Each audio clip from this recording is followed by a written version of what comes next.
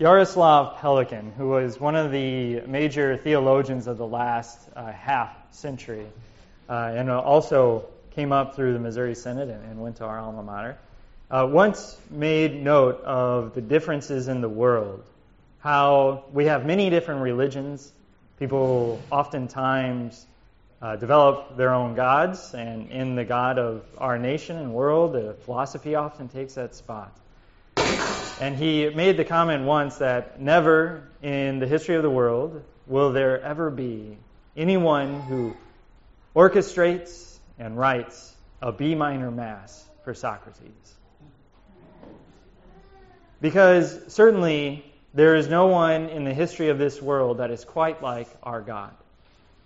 The magnificence of the Lord who comes here to be a living God for us so that we can have life, pulls our hearts and our lives and our minds into a desire for worship.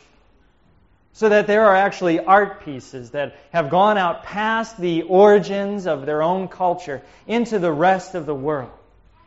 Where you have orchestras around the world who have a different concept of music, but when they hear Bach's B minor Mass strike up, they know beauty when they hear it. What kind of God is it that would draw us to create such things in worship? So there will never be anyone who writes a B minor Mass for Socrates. But there have been plenty who have done that for Jesus Christ. Because we have a God who, when we encounter Him, and He does such magnificent things in our lives, plants in us a desire of worship. This whole sermon series, we've looked at the early church and the way that they formed and how they began right away. And we notice that there is a theme of devotion that came up through it. And aspects of that devotion, one of them is worship. They saw a desire to immediately gather together and to eat the bread and body of Christ. They came together and desired koinonia, community. They also desired to worship the Lord that had come to them. Now I, as a pastor, know, as does Marcus, that any time that we go to talk about worship, it's like we're asking for trouble. Worship is the one thing that within a church people can get rather angsty about. But there was a saying in seminary that as long as you don't mess with their worship, they'll let you do whatever you want. You could burn down the church, just don't change the worship service. I've often said that Janelle has one of the hardest jobs in the church worker catalog, because when it comes to worship and music, everyone is a professional and a critic. Because worship is something that comes from the heart, and we want to do it well. We want it to show the Lord the way that He has come to us. We want it to show our own heart's desire to be with Him, to create such beautiful things that are worthy of our God. And sometimes we err in how we talk about it or the way we practice it, where some do what one of the first weeks Marcus was here, he made a statement that has forever stuck with me, where he said people often confuse formal for reverence. So we'll do the utmost formal thing we can, thinking that that is just reverence. Or the complete opposite, where people dare to just walk in and let it be a free show. I myself, in the history of my own faith journey, I came into the church in a very hip, contemporary way. Is hip a word still?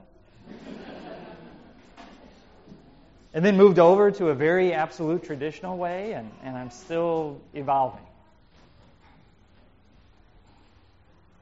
And maybe it's because when we consider worship, the first things we think of are not actually the things we should be thinking about. And it seems that the early church knew this. The early church got this pretty clearly. Even to where we see in Romans, as Paul is talking about it, The description that he has for worship is not what we would normally describe as worship. I appeal to you, therefore, brothers, by the mercies of God, to present your bodies as a living sacrifice, holy and acceptable to God, which is your spiritual worship.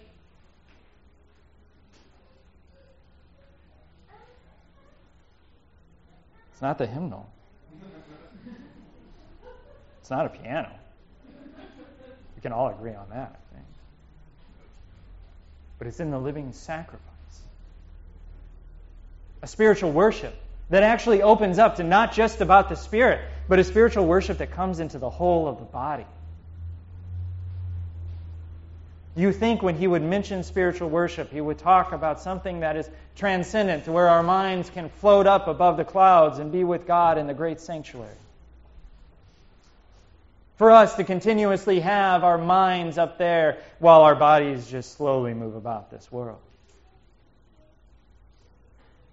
But it's actually in the presentation of our whole self, our bodies, our spirit, our minds, our hearts, our hands, and our feet, that we offer up as our spiritual worship. So we do not be conformed to this world, but rather we are transformed by the renewal of our mind, by knowing what is good and what is acceptable and what is perfect, by living our lives with the gifts that we have.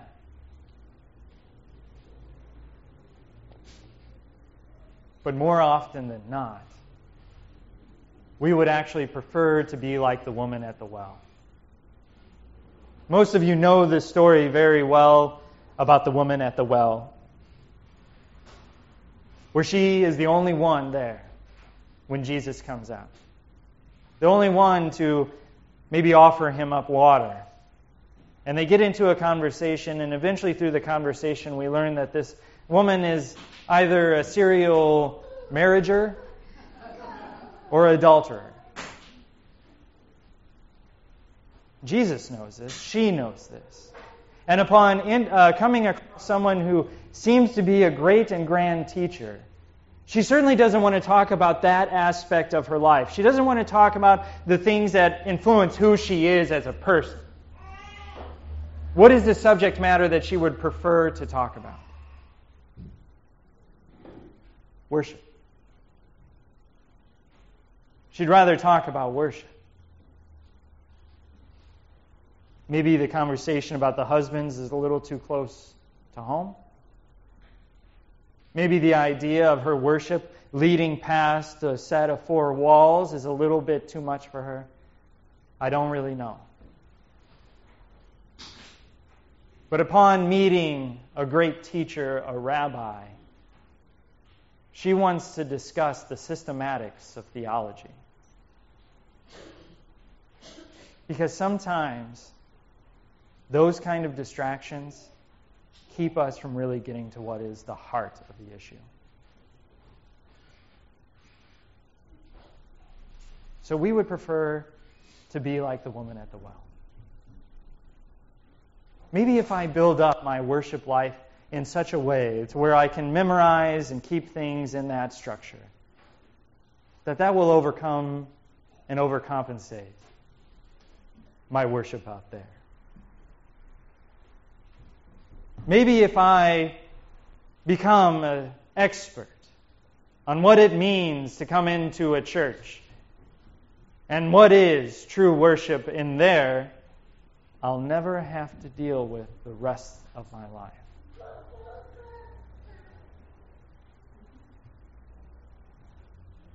But Paul says that our bodies, the renewing of our hearts and our minds, is our spiritual worship. See, Jesus says that you can worship there on that mountain if you want, but there will come a time and a day when true worshipers will worship in spirit and truth.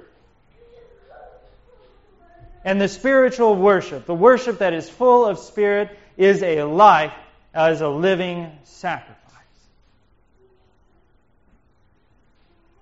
A life that comes through the very living sacrifice who came for us. One who offered up his life. One who walked and talked and used what he was and who he was to proclaim the coming of the kingdom of God. Now, what I am saying is not that what we do here matters, because it matters a lot. And what I am saying what I am not saying is that you should miss church as often as possible. I think that would be a grave mistake. Because certainly even Jesus took time to walk into the synagogues. Even Jesus went to the temple. Even Jesus found time to sit with his brothers and even sisters and worship.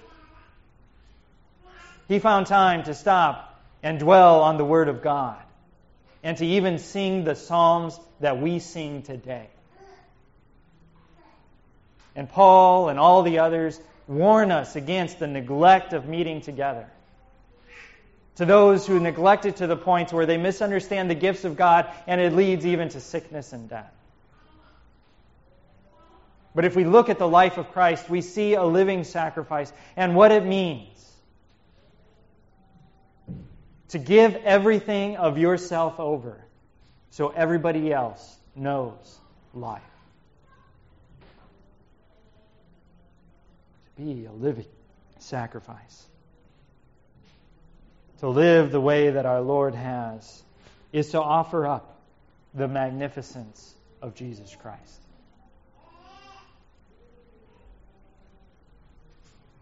What would it be to consider your life the masterpiece of a B minor Mass?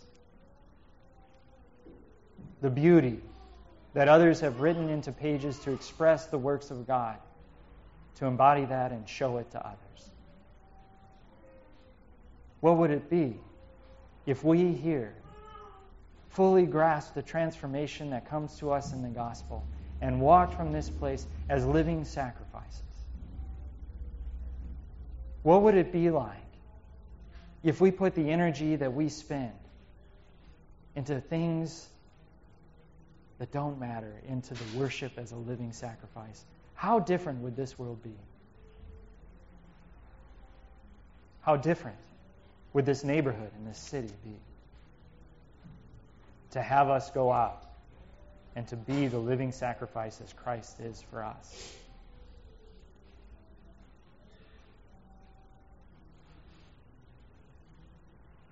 For by the grace given to me, says Paul, I say to everyone among you how to worship as a living sacrifice. Do not think of himself more highly than he ought to think, but to think with sober judgment, each according to the measure of faith that God has assigned. For we all are one body in Christ, each of us with our own skills and our own blessings and own gifts. All the members do not have the same function, but are yet equally important to the body. So that each of those having their own gifts, given to them by grace, let us use them. If your gift is prophecy, do so. Prophesy in proportion to our faith. If your gift is service, serving one another, serving the world that the Lord has given us, do so with a joyful heart. The one who teaches, may his teaching be a living sacrifice to the Lord. To the one who exhorts in his exhortation, and the one who contributes, do so in generosity and with joy. And to the one who leads forth with zeal in your heart for the gospel. And the one who does acts of mercy. To you, do not mourn your mercy, but rather do it with a joyful heart. Do not hand over your life as one who mourns for your life, but do so with one who has the hope of Christ. Because we are living sacrifices. We are ones who have been taken from death to be alive.